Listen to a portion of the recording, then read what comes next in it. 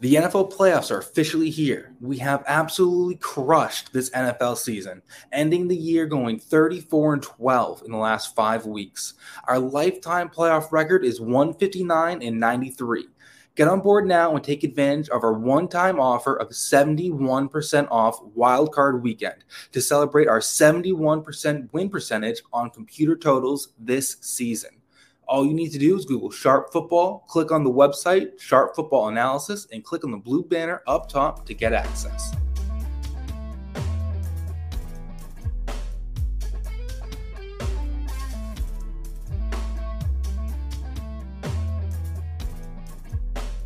Welcome to the final Sharp Waiver and Injury Show for the 2022 season. I am your host, Todd Burrows. You can find me on Twitter at BestBallNFL.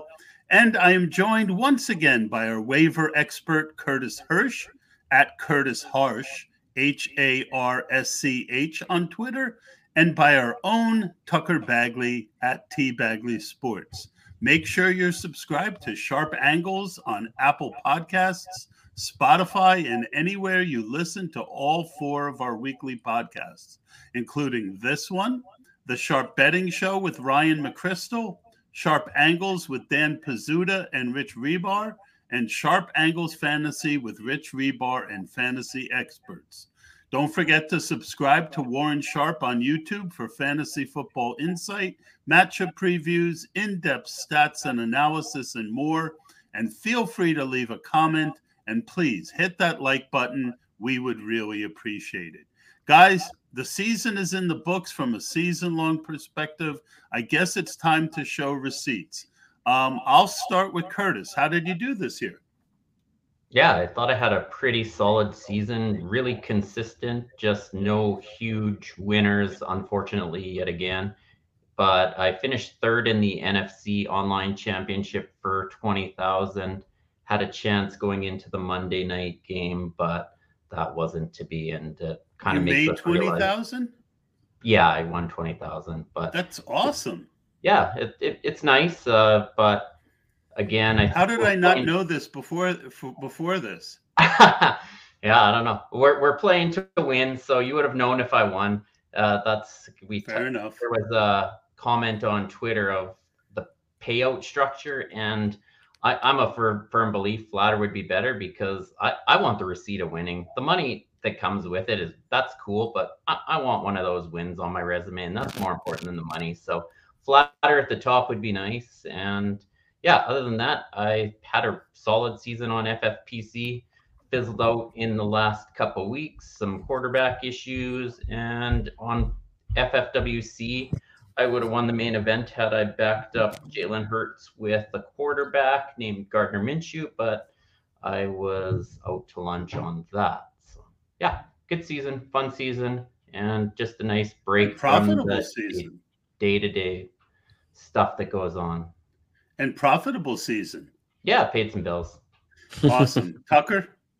Yeah, I didn't have that kind of success, but it was a pretty decent year. I made the playoffs in a lot of my leagues. I didn't win any, but it was a year where I think talking with you guys and going through everything every week, especially talking about our draft strategy early in the season, I think it's a way that I think moving forward, I'm more set up for success when we get around to August next year. Well, for me, it was a very interesting year. I did not have my best ball year ever. I mean, all you need to know overall for my season is my most owned wide receiver was Michael Thomas. My most owned running back was Rashad Penny. And my most owned tight end was Kyle Pitts.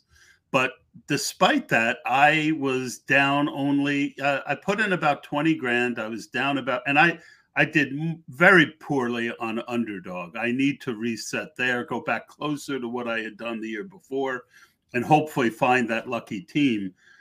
In the FFPC, I had a good pass through, about 27%, and I got one team in the final. And so I needed a top 10 finish to be profitable out of 63 teams, and I did come in 4th.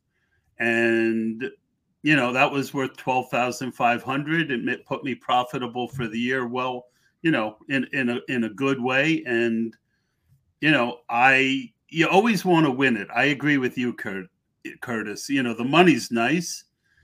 But if I could make my money back every year and then get a big win somewhere along the lines, not just from the financial aspect, I agree 100% with you on the flatter payouts. But to be able to put that on your resume, but I was 10th in this tournament last year out of 4,000. I was 4th out of 9,000. And it made up for a lot of other bad luck. Got 5 FFPC semifinals. As you know, Curtis, you don't get anything if you lose. And me and my partner lost all 5. And then I got to 2 main event finals, and I lost both of them. So I was on a very unlucky streak, especially since one of those losses was by 3 points with Kyler Murray as my quarterback. But, it made up for it with the craziness. I was done. I probably would have finished somewhere 8th to 10th if that Buffalo game had played through. So that's my season. And, I'm already into studying for next year. But let's talk about drafting regret. Curtis, what's your biggest drafting regret, and which mistake would you probably do all over again, knowing what you did at the time? I would still stay away from Josh Jacobs just because I don't think anyone could have predicted the season he had. So I'll go with that. Biggest drafting regret is Kamara over Eckler, even Kamara and Cook over Eckler. I read the signs of Eckler poorly. He mentioned that he wanted to play less. However, everything broke in his favor with Mike Williams missing time, Keenan Allen missing time, the offensive line struggling with injuries, that he put up a historic season on receptions, which are way more important than rushes. So should have read that signal a little bit better, but that's about it. Tucker? Yeah, my big draft regret is how much I invested in the Broncos offense, which sounds silly now knowing what we know about Nathaniel Hackett and how Russell Wilson looked, but I was all in on Courtland Sutton. I drafted him high in a lot of drafts. I've loved Javonte Williams since he was at North Carolina. I was really upset when the Eagles didn't draft him a couple of years ago. I thought he would be a great fit here. So those guys were a lot of my high picks. And obviously Javonte Williams went out, I think, in week 5 or 6 with a torn ACL. And Courtland Sutton became invisible and lost all his touches to Jerry Jeudy by the end of the season. So it was tough through the middle way part of the season where I had to really invest and really watch the Denver Broncos play football when everyone else got to tune them out. Yeah. I could have used Denver because Russ was one of my most owned players, but I went with, as far as the one that I would do all over again, I would go unicorn hunting with Kyle Pitts again. Guy got 1,000 yards last year as a rookie. We all know that most tight ends do better in their second year than they do in the first. Arthur Smith was his coach last year. There was a little bit of a concern going from Matt Ryan to Marcus Mariota. But knowing what I know now, to answer the question, I still would be overweight on Kyle Pitts. Other than Russ, I don't kick myself about that because I tend not to kick myself about things I can't control or that I reasonably couldn't have expected. And I don't know that you could have reasonably expected Russ to be as bad as he was. For me, it's when I like a situation and then I get off it. One of them was Josh Jacobs, by the way. I was on him and then I got talked off him. And when I get talked off a guy that, all the negatives aside, he was still likely to get over 200 carries. No one could have expected as much as he got. But the big one for me was I had so much Rashad Penny, and I really liked Walker. I liked his tape as much as I liked Breece Hall's. And I just decided that, that Penny I thought was going to be the starter. I was correct, but I didn't build enough teams in case Penny got hurt. So I ended up with 7% Walker, a guy I really liked. And that's the type of thing that I kick myself for when I like someone, but I don't make room for a scenario that I should have. So that's it for me. Let's go over to Tucker with our next question, unless one of you guys has a comment about something one of the other guys said. I'll add to that in the next question, I think. So okay. All right. What was your biggest surprise of the year, and what happened that you expected to happen? Tucker? Yeah, my biggest surprise, you hit on it, was the Josh Jacobs resurgence, and I'll throw in Saquon Barkley too. I thought Jacobs was going to be done in Vegas at the end of this year. I drafted Zamir White in the last round of a lot of leagues because I was impressed with the way he ran in the preseason. I thought Josh McDaniels would give him a lot of carries at some point throughout the season, and boy, was that wrong. I think he finished the year with something like 16 or 17 touches total, and Josh Jacobs won the rushing title despite sitting out Week 18. I thought Saquon Barkley was done. We did a show with Warren, I think, before the season, and he had broken one tackle in the last 2 seasons. I thought there was no way he'd be able to play. And credit Brian Daboll on that offense for getting him in positions to be successful again. And the thing that I expected to happen was the Arizona Cardinals just flat out imploding. Steve Keim now gone, Cliff Kingsbury now gone, Kyler Murray. If I was up to me, I would probably just sit him this entire season so they can try to help their draft stock and rebuild around him. But that was a team that I thought was kind of barreling down the tracks of irrelevancy, and here we are. They have a quarterback making $45 million with no head coach and no GM. Curtis? Did the Cardinals have a head coach prior anyway? Just not kidding. really. I think Tyler has the talent. We have Warren Sharp. They had a fake Sharp. I think that Kyler's got enough skill and talent there. If someone can get to his thought processes a little bit better and put him in better situations, I think there's a chance to turn that around, but they're losing an awful lot of veteran presence there too. So that's going to be an interesting offseason. Todd, you'd mentioned that you don't like when you're on someone and you get talked off of him. I was off of Cortland Sutton, and I had chatted with Rich about it in the offseason, and he was very much of the same thought process that I was. And right before main event season, there was the narrative of the Bible study with Russ, and that him and Russ were best pals outside of the football stadium. And I got on him, and boy, was that a disaster. So that was my biggest regret in that term. And then what I got right, I got the tight end landscape pretty darn good this year. I drafted Kyle Pitts exactly 0 times.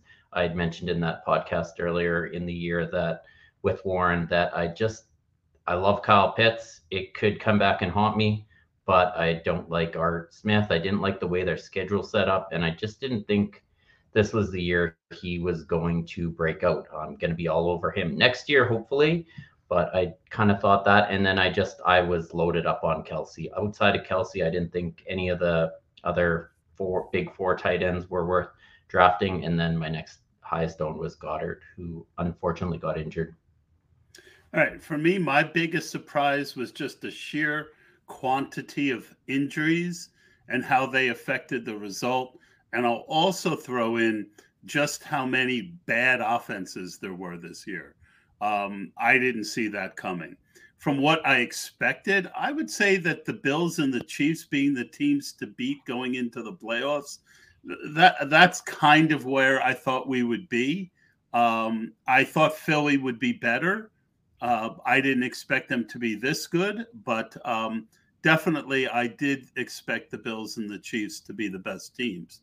All right, let's go to Curtis with our next question.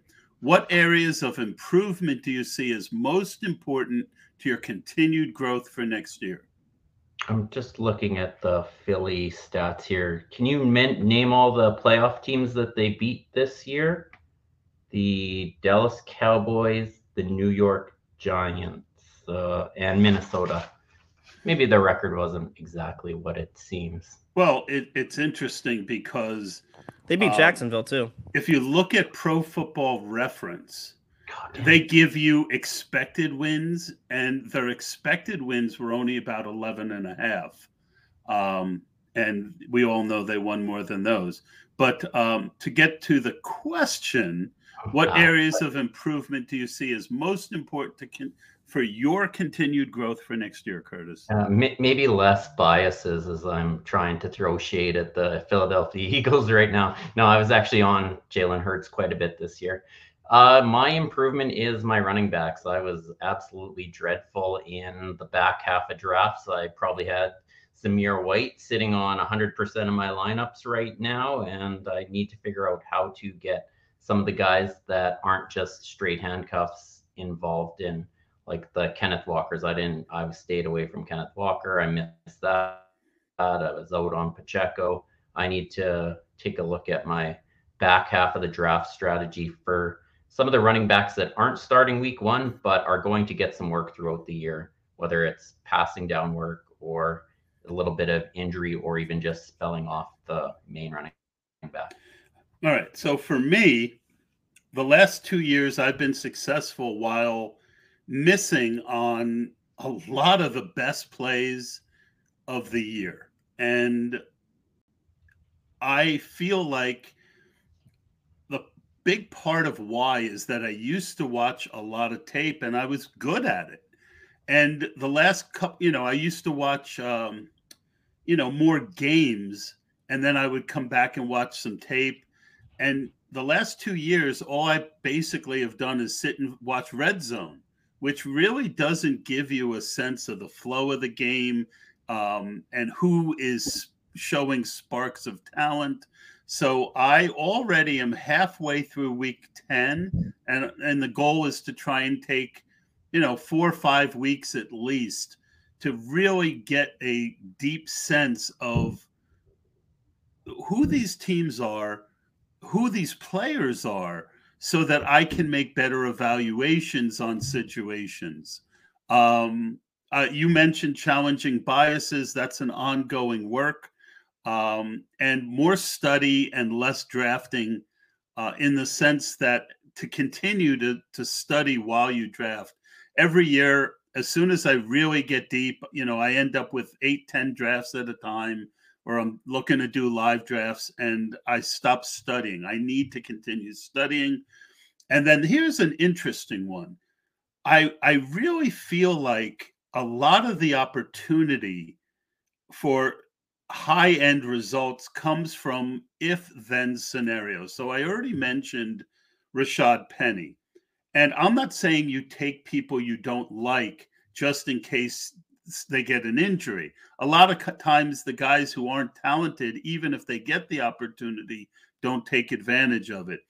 But, more thinking like, okay, I have 20% Penny. Why can't I have 15% Walker if I believe that both of them are of value, which I felt that they were at their ADP, that if there was no injury, both of those guys could have paid off, with decent floors, and then say, well, what if one of them gets hurt?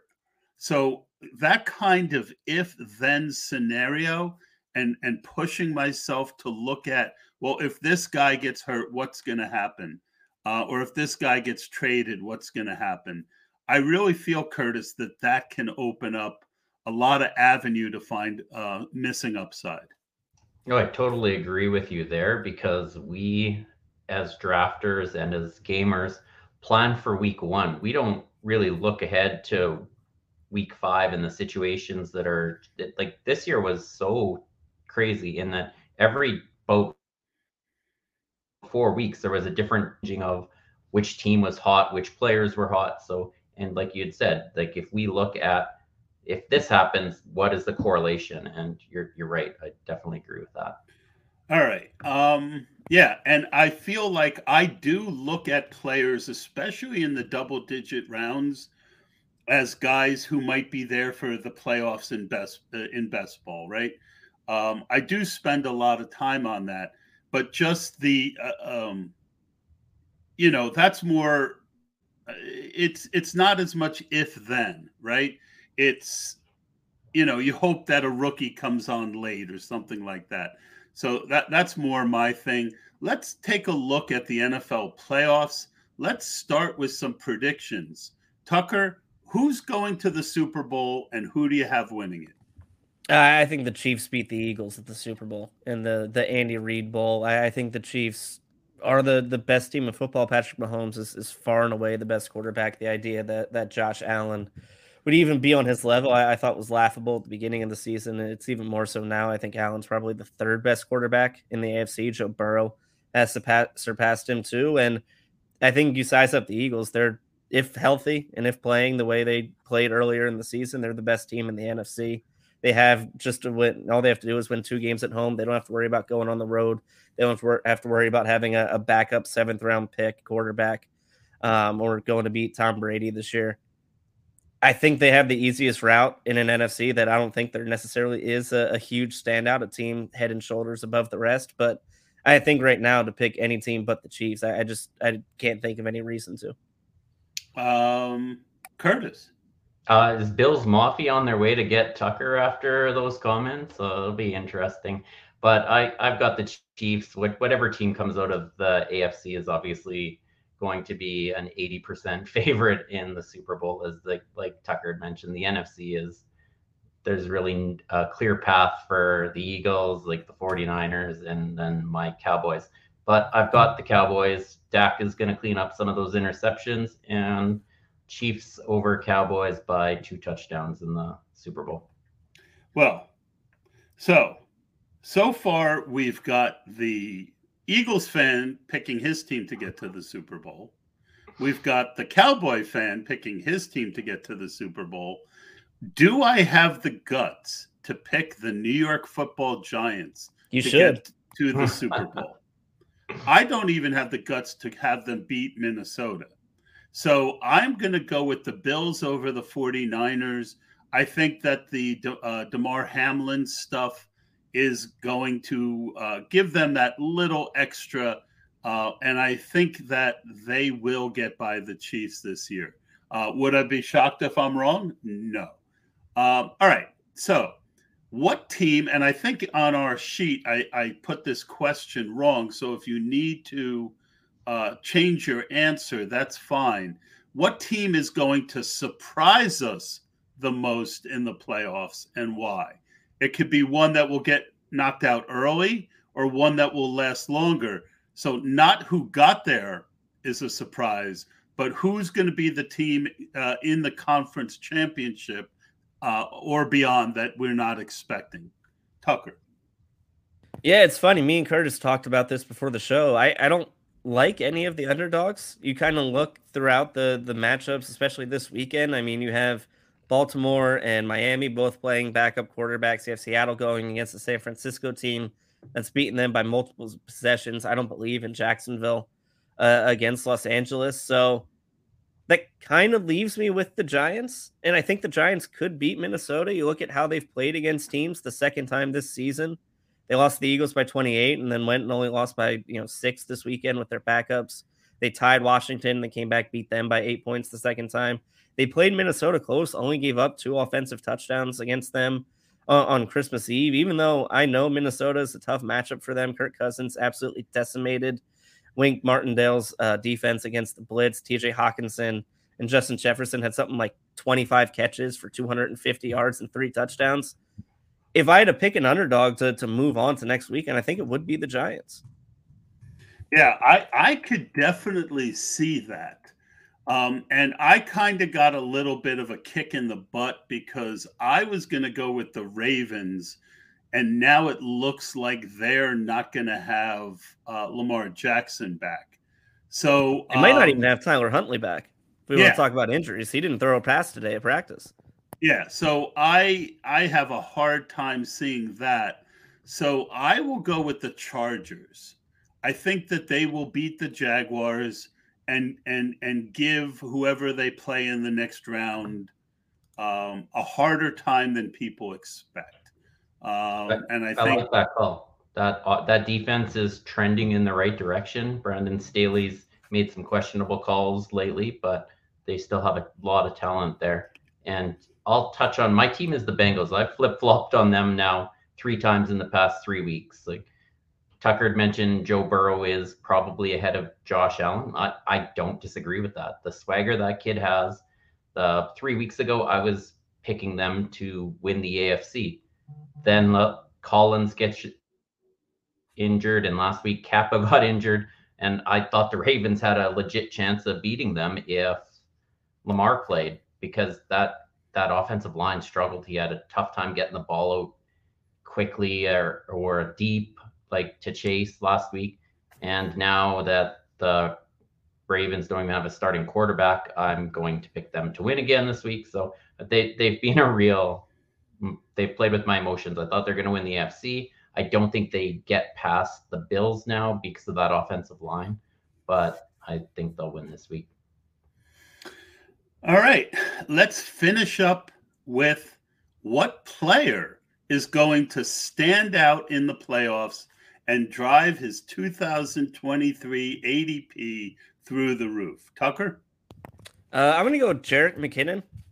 I think a lot of fantasy players have been desperate to attach themselves to the Chiefs running back, really, since Patrick Mahomes got there. It's felt like a spot that has really just been losing value the way some of their guys have played in recent years. Jerick McKinnon has 7 receiving touchdowns in the last 5 games. It leads the NFL.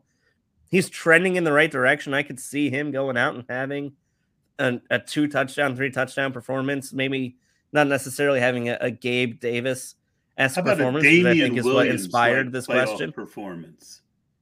But I could see McKinnon in that offense having a big role, and come June and July, people talking about how this guy, who I think is closing in on 30 years old, he is 30 years old. He's already 30, having a late career resurgence after what he does at the end of the season.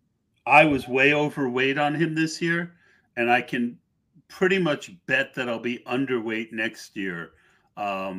Curtis, who's your choice? Yeah, agreed. I won't be chasing that up the draft. You won't be board. Jamaring that. But he's in a perfect situation. He doesn't have to run between the tackles. He's got to just catch the ball, and Pat is trusting him in the red zone, so he's just putting up the points. I'm going to go with CeeDee Lamb and Dak Prescott. Prescott led the league in interceptions despite missing a bunch of games. I hope he can put his best foot forward here, get rid of some of those mental mistakes, and see if that happens. CeeDee Lamb already had a big breakout this year. I think he'd probably be in the first round of every draft if they win 2 games this year in the playoffs. We'll see. All right. Well, I'm going to pick a Chief, but I'm not going to pick Jerick McKinnon. I was watching Week 10, as I mentioned to you guys, and Kadarius Toney got 6 touches and looked really good with them. If you remember, that was the game where he kind of hopped into the end zone and they threw deep to him. They were manufacturing touches. He then got hurt. He brings something to the table that they don't have. I will be playing an enormous amount of Kadarius Toney next week, as long as his salary isn't ridiculous. And I think if they're going to do what both of you have predicted they're going to do and win the Super Bowl, they're going to need 1 to 2 really big games out of Kadarius Toney. And I almost wish he wouldn't, because Juju's a free agent. And I would love to get 9th, 10th round Kadarius Toney again to take shots on. I know he's an injury risk. I know he's a head case risk. But the dude, his quick twitch ability is like almost no one else in the league. I don't think we've seen this in the last 10 years, the type of player he can be when he's got the ball in his hands. Like, the dude is like Gumby and just can move and elude tackles like nothing we've seen recently. Yeah. So that is my prediction of the guy who is going to be overdrafted instead of underdrafted because of a couple big games in the playoffs. So that is going to do it for this show. That is going to wrap it up for this year. I know I speak for both Curtis and Tucker in thanking each one of you, the fans who have listened to us and put up with my dad puns and my talking about my best ball teams way too much. Tucker talking about his Eagles, Curtis being absolutely, completely jealous of Tucker's Eagles. And we want to thank each of you for listening. Don't forget to check out the other podcasts on this channel. You've heard me talk about them every week. I hope each one of you has had a very successful season and a great off season, and good luck to everyone as we head to next year.